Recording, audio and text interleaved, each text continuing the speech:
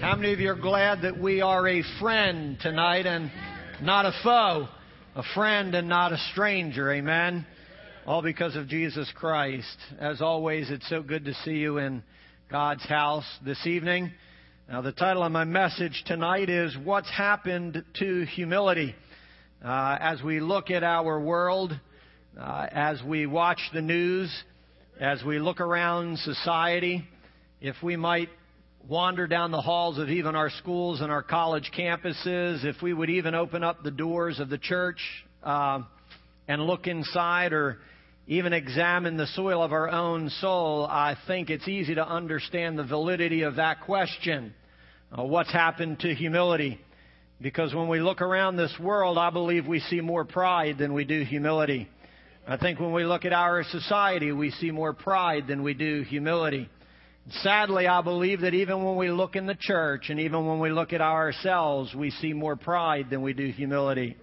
And so that's why I've titled my message this evening, What's Happened to Humility? But before we look at that and go deeper into that, we'll pray as we always do and just ask God to sit on our throne tonight. Amen. And Father, we just thank you that you are our friend this evening and you're not our foe. I thank you, Father God, that you have called us your friend and that we don't have to be strangers. That we can be more than just an acquaintance, Father. We can be your friend. And I'm praying, God, that tonight you would just pour out your Spirit upon us. Now, pour out your Spirit in this place. I thank you that your Spirit's already here, God. I thank you that you have already begun to work in our hearts. But I pray that your work would be completed within us tonight. That your word that comes forth this evening would not return void, but that it would accomplish the very purpose for which you have sent it. God, I know that every time your word comes forth, there's a battle with the flesh and a battle with the spirit, that the two wage war against one another. And I'm praying tonight that your spirit would win, that our flesh would be crucified, Lord God, that we might be raised up in newness of life by the power of your word and the power of your presence. God, change us tonight, I pray, so that you would be glorified. In Christ's name we pray. All of God's people said, amen. Over the last couple weeks, we have been looking at the problem with pride. And as we've learned, the number one problem with pride is that it looks nothing like Jesus Christ. It looks nothing like the kingdom of God. It actually looks more like Lucifer than it does the kingdom of God. And pride is the ultimate reflection of this world, and pride is the ultimate reflection of the society that we live in. Everywhere we look, pride is in abundance. Everywhere we turn, pride is making itself known. I believe pride is lurking around every corner. I believe pride is hiding behind every bush, and its goal is to control our lives. Its goal really is to make itself known, and that's what we are in a battle with, church. The Spirit battles against the flesh, and pride is the ultimate form of flesh. Pride, as we have learned, is manifested in many different ways, including those on a handout that I gave you last week. And I'm not going to go through all of those, but I do want to touch on a couple just to get us to where we are today. I want us to understand, like what we talked about last week, pride manifests itself when it complains against God. Pride manifests itself in a lack of gratitude. Pride grows angry. It sees itself better than others. It talks too much about itself. Pride, on that sheet that I gave you, is like the donkey that thinks that all the applaud and all the praise and all the hallelujahs are for him instead of the one that's riding on him. And that's the problem with pride. Pride talks too much about itself. It's consumed with what others think. It's unteachable and untrainable. It's devastated or angered by criticism. It's sarcastic, it's hurtful, it's degrading, and it talks down to people to make itself look better. Pride struggles to serve. Pride lacks compassion. Pride is defensive and shifts blame on others. Pride throws the neighbor or the friend or the stranger under the bus. Pride hates to admit when it's wrong. It struggles to seek forgiveness, and it struggles to say, I'm sorry. Those are just a few of the faces of pride, church. But how many of you know God has not called us to be proud? God has called us to be humble. The Word of God actually says, humble yourself in the sight of the Lord, because He has not called us to be proud. He's called us to be humble, church. And that's what I want to look at tonight. And that's why I ask the question, what's happened to humility? Because in all honesty, it's hard to find today. Even among God's people, even in my own life, I find pride rearing its ugly head. And we need to learn to crucify pride so that humility can be found. One of the things we have to understand is that humility is the exact opposite of pride. They live on different ends of the spectrum. And what I mean by that is like I said, pride lacks gratitude. And on the other end of that is that humility is filled with thanksgiving. They are the complete opposite of one another. Pride is unteachable, but humility is completely yielded to instruction. It's the exact opposite, church. Pride is sarcastic. Pride is hurtful and degrading. But humility builds and lifts one another up with kindness and goodness and grace. They're exact opposite. Pride lacks compassion, but humility is full of compassion, just like Jesus Christ was. Pride struggles to serve, but humility is happy to serve. And I say all that just to let you understand that pride is the complete opposite of humility, and humility is the complete opposite of pride. They live in different worlds. The reality is, the humble live in complete contrast to the proud. The humble look different. The humble talk different. The humble act different. The humble do business different. The humble worship God different. The humble serve different. The humble even dress different, church. The humble are different than the proud. There's an absolute contrast between the two. If you put a proud person and a humble person in the same room, you will see night and day. You will see Jesus and you will see Lucifer. When you look at this world, you see pride. And when someone looks at an individual that calls themselves a Christian, they should see the exact opposite of the world. They should not see a reflection of Lucifer. They should not see a reflection of this world. They should not see a reflection of society. They should see an exact opposite of pride. They should see humility. And they should see Jesus Christ. God sets Himself, the Word of God tells us, against the proud. He opposes the proud, and we've already learned that, but He gives grace to the humble. God sets Himself, and I'll expound a little bit, God sets Himself against the proud and gives them what they deserve, which is enmity and strife. You understand, God sets Himself. He gives the proud exactly what they deserve. He gives them strife. He gives them enmity. He gives them constant conflict in their life. But He gives the humble what they don't deserve. On one end and the other, He gives the proud exactly what they deserve, and He gives the humble what they don't deserve. He gives them grace and He gives them mercy. He gives them unmerited, unearned, undeserved favor, church. It's what grace is. And the reality is, God only gives that to the humble. We have to understand that. He gives us, or gives the humble, what they don't deserve, church. He gives to the proud what they deserve, gives to the humble what they don't deserve. According to the Word of God, the proud are pushed away. According to the Word of God, the proud are resisted by God, but the humble are welcomed by God and embraced by God. The proud are brought low, the Bible tells us, while the humble are lifted up. The reality is, and the truth is, there's only one way we can receive from God what we do not deserve, and that is through this thing called humility. The only way any of us can receive grace, the only way that any of us can receive mercy, the only way that any of us can receive God's blessing into our lives and the things of the kingdom are through this thing called humility. The thing that Jesus Christ draped Himself in. The thing that Jesus Christ was born in. And the very thing Jesus Christ died in. This thing called humility. And the only way you and I will ever experience the kingdom of God in our life is through this thing called humility. Because God opposes the proud, but He gives grace to the humble. I hope we allow that to sink in, church, and understand and realize you and I don't deserve anything, church. We don't deserve the goodness and the grace and the mercy of God. But if we're willing to come to this place where our hearts are humbled before God, He'll lift us up. He'll open up the windows of heaven. He'll seat us in heavenly places. We'll experience the goodness and the favor and the blessings of God. But it only comes through this thing called humility. He opposes the proud, but He gives grace to the humble, church. So listen to me. I'm going to teach you a little bit tonight. If it is through grace that we are saved and not of ourselves, lest any man should be proud, understand. And if God opposes the proud but gives grace to the humble, then according to the Word of God, the humble are the only ones who can stand before the Lord blameless and with great joy. It's only by humility that we are saved. It's only by humility that we are saved. The proud will never come to the cross. I've taught you that. The proud will never humble themselves before the Lord. Yes, it is through the blood of Jesus Christ, but listen, the blood of Jesus Christ is only applied to the heart of the humble.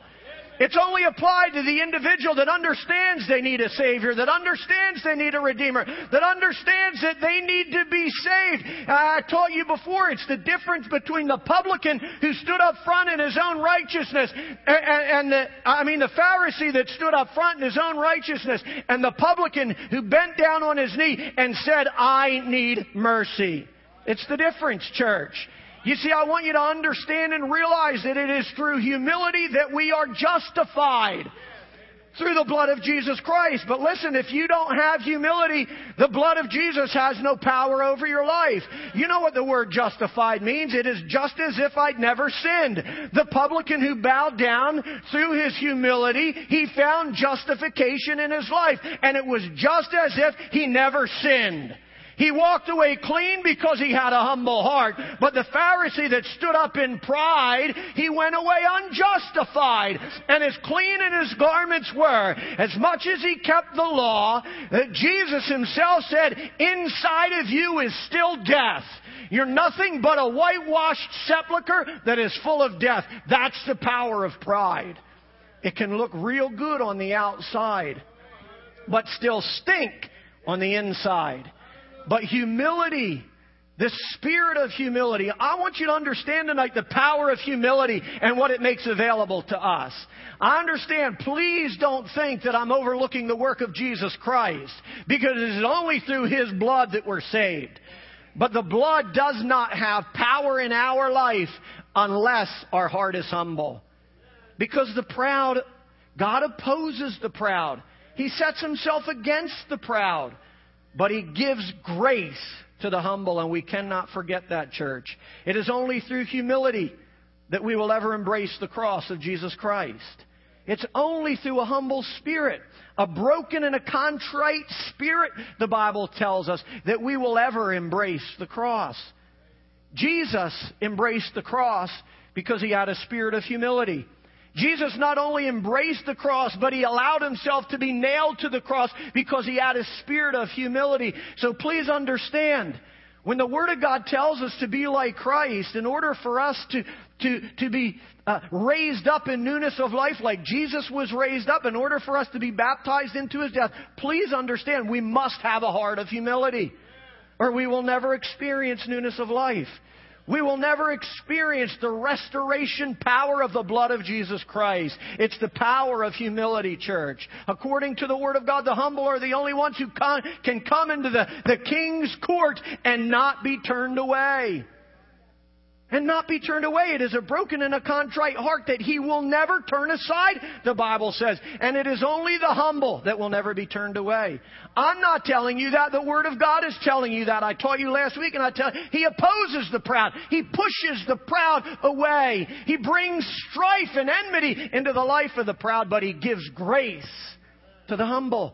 It is the humble heart that allows us to walk into the presence of the King. It is a humble heart that allows us to find the King's favor and find the King's blessing. It is a humble heart that allows us to come and talk to the King, church. It is a humble heart. And God is telling us and asking us to have humility in our life because it is a reflection of Jesus Christ. You see, the reality is, I ask this question, what's happened to humility? Because in all honesty, church, the world can't seem to find it. The world can't seem to locate it as easily as they should be able to locate it, church. It's sad that at a workplace that has a number of Christian employees at the workplace, they don't let their light shine, and they're not filled with humility, and they're not a reflection of Jesus Christ, because there's a world and an environment there that needs to find Jesus Christ, and they won't find it except through humility either. They won't find it unless it comes through a humble heart and a humble vessel that God will work through, church. God won't work through the proud. He'll only work through the humble. We need to understand that. The truth is, salvation itself hinges on humility. It hinges on humility. It's bought by the blood of Jesus Christ. It's provided through the blood of Jesus Christ. But it hinges on humility. Because I said, the humble are the only ones that will go to the cross and embrace it. The proud will avoid it, church. We cannot come to Christ through the doorway of pride. We cannot enter the King's court through the doorway of pride.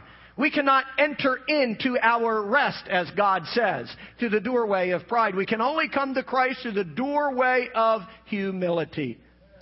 Jesus Himself said, anyone who tries to enter the sheepfold through any other way except through the door of Jesus Christ is nothing but a robber and a thief.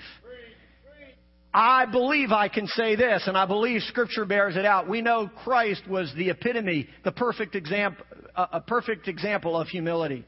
I believe that when we're told to be humble, when we're told to have a humble spirit, I believe that if we try to enter into the sheepfold, if we try to enter into the family of God, if we try to enter into the presence of the King through any other door than humility, we are nothing but a robber and a thief. I understand that's what the proud do. Remember we learned last week, the proud take what doesn't belong to them and they sit where they've not been invited. They sit in seats that have not been reserved for them. It's what the proud do. The proud will try to come into the King's presence through every other door except the door of humility. The world is filled with individuals. You see them on the radio all the time. You see them on TV all the time. Trying to convince the world that there's another way into the presence of God. That there's 1,000 ways into the presence of the King, or the court of the King, or into the sheepfold of our faith. And God says absolutely not. God says that's an absolute lie, because there's only one way to the Father, and that's through me. And you only come to me through a spirit of humility. You only come to me with a broken and a contrite heart. And if you're trying to get to the Father through any other way except through a spirit of humility, you're a thief and you're a robber. You're trying to take what doesn't belong to you, and you have forgotten that God opposes the proud, and He gives grace to one kind of people. It is the humble. And the reality is we're trying to take what doesn't belong to us. We're trying to take His unmerited favor. We're trying to take His undeserved favor. We're trying to take a gift that's not been given to us. Because we're walking in pride and not humility. You see, I want you to understand again the complete opposite. He gives to the humble what they don't deserve. He gives them grace. Grace is reserved for the humble. And the Bible also tells us that there's something that's reserved for the wicked and the proud. For Lucifer and his angels and all those that walk in pride. It's this place called hell. It's a thing called destruction, and I'm going to look at that in a minute. But I want you to always see the extreme between the two. They're not anything alike. They live on complete opposite ends of the spiritual universe. Pride is on this side and humility is on this side. Darkness is on this side and light is on this side. They are not anything alike. And what we have to ask ourselves is, where do I fall on that spectrum? Am I here? Am I here? Or am I lukewarm right here? And I told you last week, if this is where we're at, it makes God sick. If this is where we're at, He spits us out. If we're in this place called lukewarm, who's got a little bit of pride and a little bit of humility, it makes God sick. Because it is not the right reflection. This is where we have to dwell. This is where we have to live. We are not to be like this world or anything like that world. We're to live in a different culture. We're to act like we're part of the kingdom of God. But the problem is, we love the world so much that we come halfway. Well, God, I'm not all the way over there. I'm that far away. But we don't realize how far we are away from who we're supposed to be. One or the other. We've got to decide, church. I just want you to understand the difference between the two. We cannot come to Christ through the doorway of pride. only through humility. It says in Matthew, Jesus himself said in Matthew 7:13, wide is the gate and broad is the road that leads to destruction. And I'm going to look at that word tonight. And many will enter that way. But small is the gate and narrow is the road that leads to life, the Bible says, and few will ever find it. That's a disturbing, scary thought sometimes. Wide is the gate. And broad is the road that leads to destruction, but narrow or small is the gate. And narrow is the road that leads to life, and few will ever find it.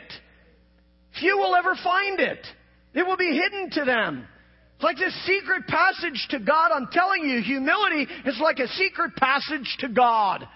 And the Bible says few will ever find it. Few will ever find the way to life, which is Jesus. But again, I'm trying to teach you that you don't come to Jesus and you don't come to life unless you have a spirit of humility. You must have that in your life, church. The truth is, wide is the gate of pride, and narrow is the gate of humility. Many will enter the wide way, few will find the narrow. Many will walk in pride. Look around. Look around, church. Many will walk in pride. That's not a lie. That's a prophecy right there. Many will walk in pride. Look around. Pride is everywhere. I told you. It's on every TV show. It's in Hollywood. It's in society. It's in our government. It's seeped itself into every fiber and fabric of this life, church. Pride is everywhere. And God says you cannot come to me through pride. You can only come to me through humility. Many will walk in pride. Few will walk in humility. Many will walk in their own ways. Many will do what is right in their own eyes. Many will lean on their own understanding and their own wisdom and their own popularity and their own prestige and their own power and their own influence. It's all pride. But few will say, God, I'm nothing without you. I'm lost without you. I'm unintelligent without you. All of those things. I'm poor without you. I'm lonely without you. I'm empty without you. All of those things. But with you, I'm everything. But the reality is, it is only a spirit of humility that will ever say that. Not a spirit of pride. The spirit of pride, you know, I told you, the spirit of, I can do this all on my own. Spirit of pride is filled with me, myself, and I don't want to have to repeat it. But humility is empty of me, myself, and I. Remember the complete opposite. If we can get this understanding of how different the two are, it's easier for us to identify where we stand in this spectrum, church. Pride or humility is completely empty of me, myself, and I. We have to understand that, church. The way to the Father can only be found by the humble, church. The word destruction in Matthew 7:13, where it says, wide is the gate and broad is the road that leads to destruction, comes from the Greek words olathron and apolumai. Olathron means a state of perpetual ruination. It means endless ruin. It even means everlasting torment, and it gives greater meaning to that verse. Apolumai means to bring to ruin or to fully destroy. So what Jesus is saying in this passage is that wide is the gate that leads to endless ruin. Wide is the gate that leads to everlasting torment. Wide is the gate that leads to a state of perpetual ruination. Over and over and over and over and over and over again, coming to ruin. Not one time, but ruin after ruin after ruin after ruin. Devastation after devastation after devastation after devastation. And I could go on and on. Perpetual ruin. That's what comes after the spirit of pride. That's what comes after the wide way that the proud will walk on. But I want you to understand, on the opposite end of that spectrum is not perpetual ruination, but perpetual blessing. On the one end, we have perpetual ruination that comes from a spirit of pride. On the other end of the spectrum, we have perpetual blessing that comes from a spirit of humility. The devil comes to steal, kill, and destroy.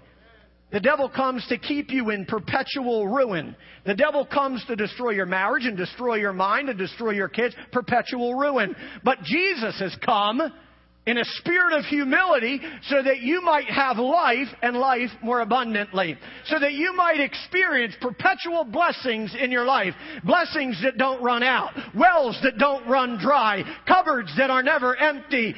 Promises that have no expiration date. I hope you understand what I'm saying. And all of those things are only made available to the humble. To the humble church. And we have to understand that that is the power of humility. It's exactly what God says the same. He uses the same word. It's exactly what God says the results of pride are as well. Pride comes before destruction. And He used the same word when He talked about wide is the gate and broad is the road that leads to destruction. He said pride comes before destruction as well. And He used the same two words, olathron and apolomai. Pride comes before a state of perpetual ruination.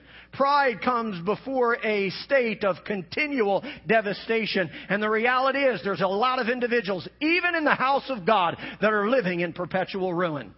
Living in this place where nothing seems to be going right. It seems like one thing after the next just collapses and falls and crumbles in their life. Marriage falls. Everything about their life is in perpetual ruin. And Scripture tells us that if that's you, you better examine to see if you have a spirit of pride in your life. Because that is the exact result of someone who has a spirit of pride.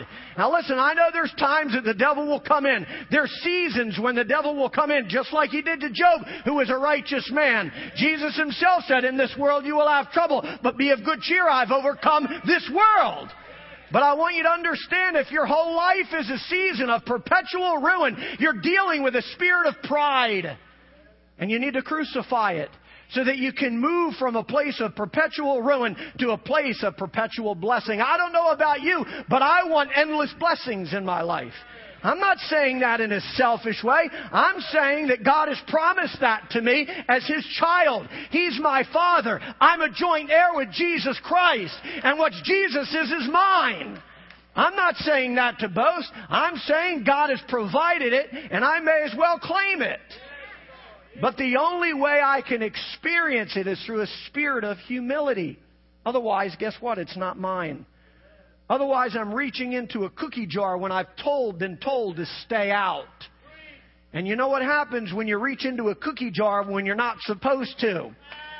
You get a little bit. Not a little bit of cookie. And the reality is, God as our loving Father will do the same exact thing. He'll do the same exact thing, church. But I want perpetual blessing in my life. And if I want that, then I need to learn how to cultivate this spirit of humility in my life. We have to understand that meaning, that pride comes before a state of perpetual ruination, those two words. The reality is, sometimes I think we forget the power of humility in our lives, church. If pride has the power to destroy us, if pride has the power to bring us into a state of perpetual ruin, like I said, then humility has the power to save us. Humility has the power to bring all God's good things into our life. It has the power to experience more than we asked for, more than we believe. You know the passage that said God is able to do exceeding abundantly, beyond all that you can think and all that you can ask or all that you can imagine. But guess what? He doesn't give that to the proud. He only gives it to the humble. So if you want to experience the things of God beyond what you've asked for and beyond what you think He's even capable of doing, you've got to come with a humble heart. Otherwise, He'll turn you away, church. We have to understand humility has the power to save. Remember, it's through grace that we are saved, and God only gives grace to the humble. Therefore, the humble are the only ones who will ever find life. They're the only ones that will ever receive unmerited favor in their life. The things that we don't deserve, church, come through a spirit of humility. Like I said, remember, pride and humility live on different ends of the spectrum. They live in different worlds. They're cultivated in different kingdoms, and we must understand that. One dwells in darkness, the other lives in light. One offers death, the other offers life. Pride has the power to cast us out. Pride has the power to tear us down. Pride has the power to take us to hell. But humility has the power to draw us near. Humility has the power to make us friend. Humility has the power to make us a friend and not a foe. Humility has the power to lift us up, the Bible says. Humble yourself in the sight of the Lord and He will lift you up. Humility has the power to take us to heaven, church. That's the power of humility. It lifts us up and it allows us to stand blameless before the Lord with great joy. That is the power of humility. Thank you. Somebody was reading my lips. I need a little sip of water if you all don't mind. That is the power of humility. The same power the same amount of power, let me put it that way. The same amount of power that comes to a spirit of pride on the opposite end of the spectrum, there is the same amount of power that is provided to the humble. It's even a greater power because that power comes from God, church. I just want you to understand that there's power at both ends of this spectrum, and we have to ask ourselves, where's my power coming from? What power is operating in my life? Because if you're operating in pride, you got some earthly kingdom power operating in your life, and you don't have God's kingdom power operating in your life. If you feel like you're overrun all the time, if you feel like you're downtrodden all the time, if you feel like victory is never yours, you have to learn to develop a spirit of humility. You have to ask yourself, what power is operating in my life? What power am I operating through? The power of humility or the power of pride?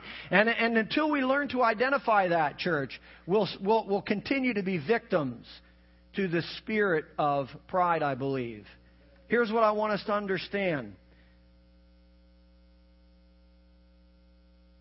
Humility comes from a heart like Christ's.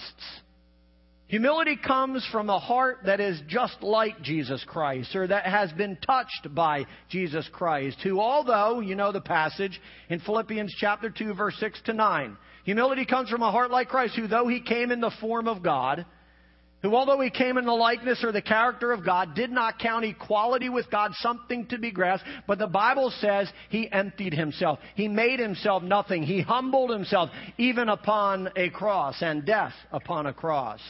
And I know I've shared this with you over the last couple of weeks, but I want to expound on it a little bit so we better understand it, church. When Paul wrote these words to the Philippians, he started out by saying, you are to have the same attitude as Jesus Christ. And then he went into, who even though he came in the form of God, did not count equality with God something to be grasped. He started his sentence about humility by saying, you are to have the same attitude in you that Jesus had in Him, who though He came in the form of God, did not count equality with God something to be grasped, church. And what you need to understand is that Paul was saying to his most beloved church, the Philippians was his most beloved church of all the churches that he wrote to. He said to them, your prevailing attitude, your continual mindset, your constant condition, or the constant condition of your heart, your daily disposition should be the same as Jesus Christ, which was one of humility. He was saying every aspect of your life has to be led by a spirit or filled with a spirit of humility. You are to have the same attitude, the same prevailing attitude, the same daily character, the same daily disposition that Jesus had, no matter what He was facing in life. No matter if He was in the presence of a friend or in the presence of a foe. Jesus demonstrated the spirit of humility. And Paul was saying to the Philippian church, you must do the same. And he's saying the same thing to us today. But the reality is it's so difficult today, especially in America, because pride is around every corner. Pride is constantly bombarding us, and it's why we ask the question, what's happened with humility? What's happened to it? Where has it gone? Why has it been overshadowed? Why has it been replaced? Why is it even hard to find even in the house of God? What's happened to humility? Paul posed that question to the church because he was noticing some conduct and character that was not a reflection of Jesus. Why would he talk to someone about humility if they weren't displaying pride? That's why he says the same thing to the church today. He's telling us, you've got to be like Jesus. You've got to be covered in a spirit of humility. Please listen to me. Paul sets Christ before the church as the perfect example of modesty. He places Jesus Christ before the church as a sweet, spirited figure. He sets Jesus Christ on center stage as the perfect example of humility. And he says to the church, be like this. Be like this. I don't care what you're going through, church.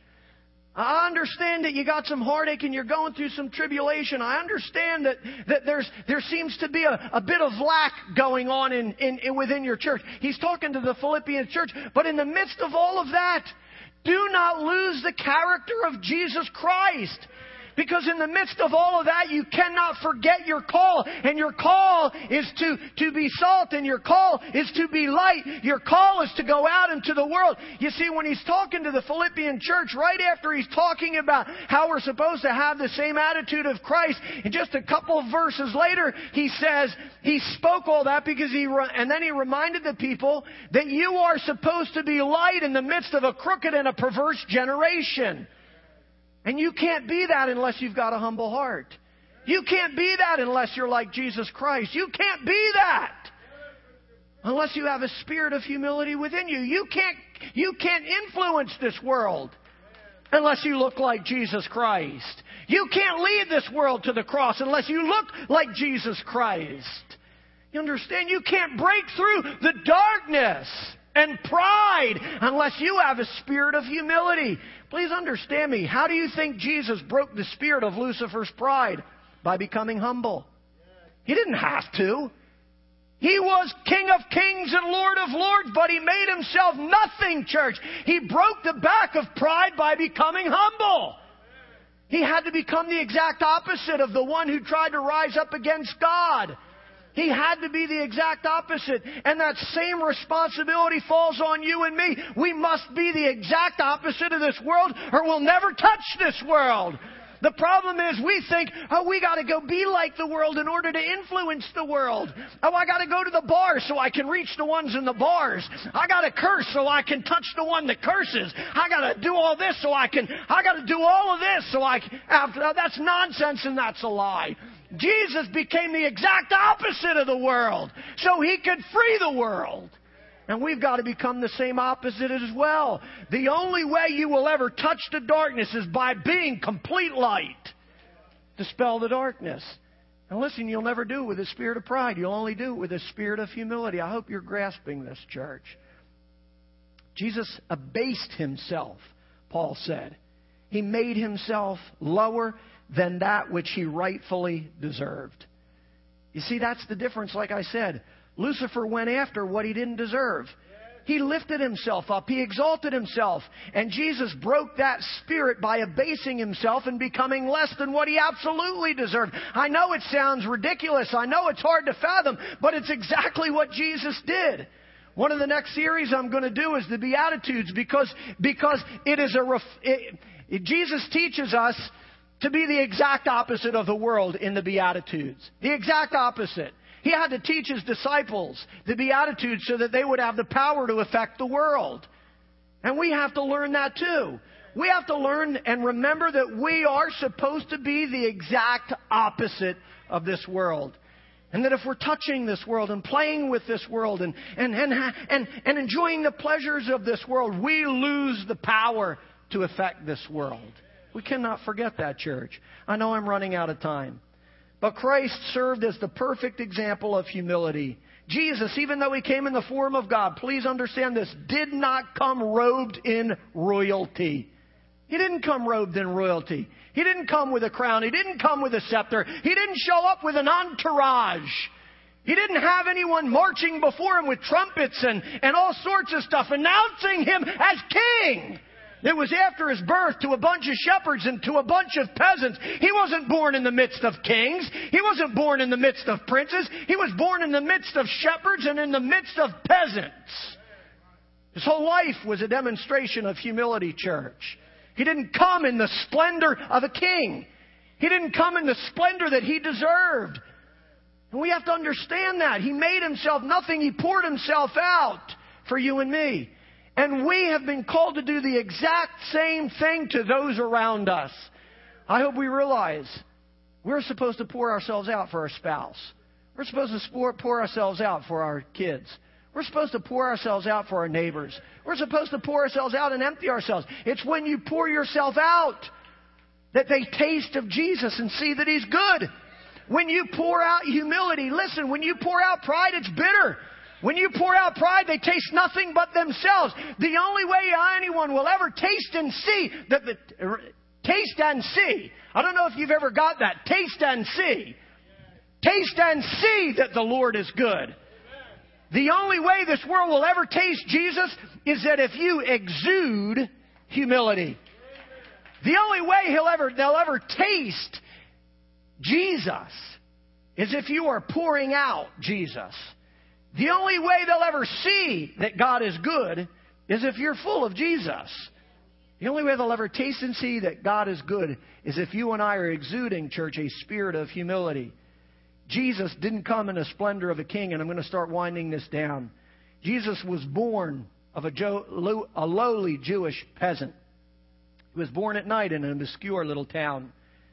He was born in a barn, laid in a feeding trough. You all know this. And he was wrapped in rags instead of riches.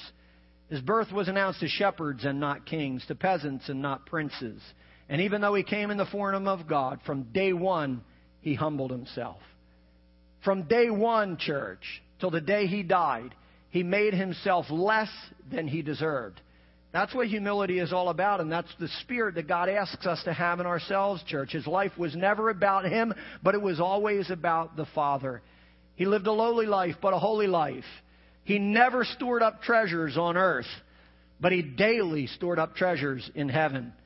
He lived a life of suffering and surrender, but the greatest form of humility came when he submitted himself to death on a cross, church.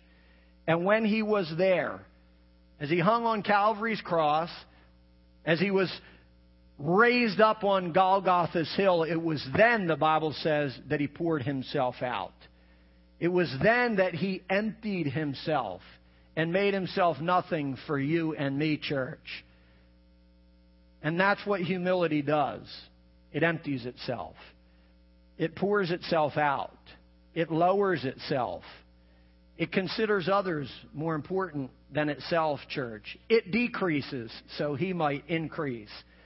Humility, like Christ, crucifies itself. It lays itself down. It doesn't seek its own, but it seeks the glory of the Father. It doesn't pamper me, myself, or I. It rather gives glory to the Father, church. It rids itself of me, myself, and I. Here's what I close with. True humility was epitomized in the Garden of Gethsemane when Jesus cried out, "Not my will." Not my will. Not my will. That's what the spirit of humility does, church. Every day it rises up and says, "Not my will, but your will be done today, God." Humility understands that it has a responsibility to the Father. And if pride gets in the way, the kingdom will never come into my life. Pride has to say, "Not my will." And listen, in every situation we face, do nothing from selfish means or selfish conceit, the Bible says. Do nothing. So what we have to realize is every single day we have to say, "Not my will, God, but your will be done." And here's what I close with. The reality is we have to ask ourselves a question. Last week, when we were asked, what face are we wearing? When I mentioned all of the faces of pride. But tonight I believe the Spirit is asking, whose clothes do you have on? Whose clothes are you wearing? Because the reality is, Peter tells us in 1 Peter chapter 5, verse 5, he says, put on or dress yourselves in humility. Dress yourselves in humility. And that's what I was talking about just a minute ago. Every single day when we rise up, just like we put on our shorts, just like we put on our socks, just like we put on our dress or our pants, just like we put on our shirt, just like we put on our coat, we are supposed to dress ourselves in humility. We are supposed to dress ourselves in Jesus Christ, because if we don't, church, our day, let me put it this way, it might be productive on an earthly level, but it won't be productive at a kingdom level. Unless we put on humility, we will accomplish zero for the kingdom of God. So the question that the Holy Spirit is asking tonight is, what clothes are you wearing? Whose clothes do you have on? Do you have on Lucifer's, or do you have on Jesus's? Are you cloaked in a spirit of pride, or are you cloaked in a spirit of humility? And if you're here tonight and you say, God, I just want to be draped in the spirit of humility. I want to be that individual that when someone looks at me, they can see a spirit of Jesus Christ, the spirit of humility. If that's you, I just want you to stand your feet and you're just saying, God, I'm committing to dressing myself in a spirit of humility. Amen. Father God, I just thank you for your word. I thank you for your goodness. I thank you, Father God, for your demonstration towards us, the example that you placed before us, God. You didn't just tell us to be humble. You showed us what humility is all about. You didn't just tell us and command us to be humble. You gave us the Holy Spirit to help us to be humble. So I pray tonight, God, that we would learn from Jesus Christ. That we would learn truly, Father God, what humility is all about, Father. It is a surrendering of ourselves. It is a crucifying of me, myself, and I. It is putting on the clothes and the garments of Jesus Christ so that we might be a reflection of Jesus Christ. So God, every one of us here that are standing tonight are saying, God, I desire to put on your garments.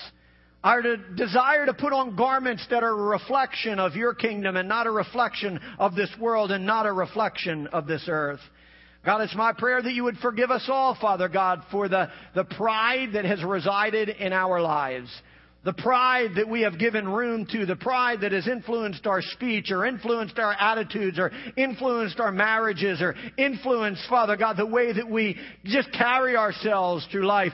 Forgive us for the pride that has influenced our praise and our worship and our surrender or our sacrifice or our service to the kingdom of God. Forgive us of those things, Lord. And I pray that you would fill us with the spirit of humility so that we might experience, God, perpetual blessings in our life, Father, and not perpetual ruination.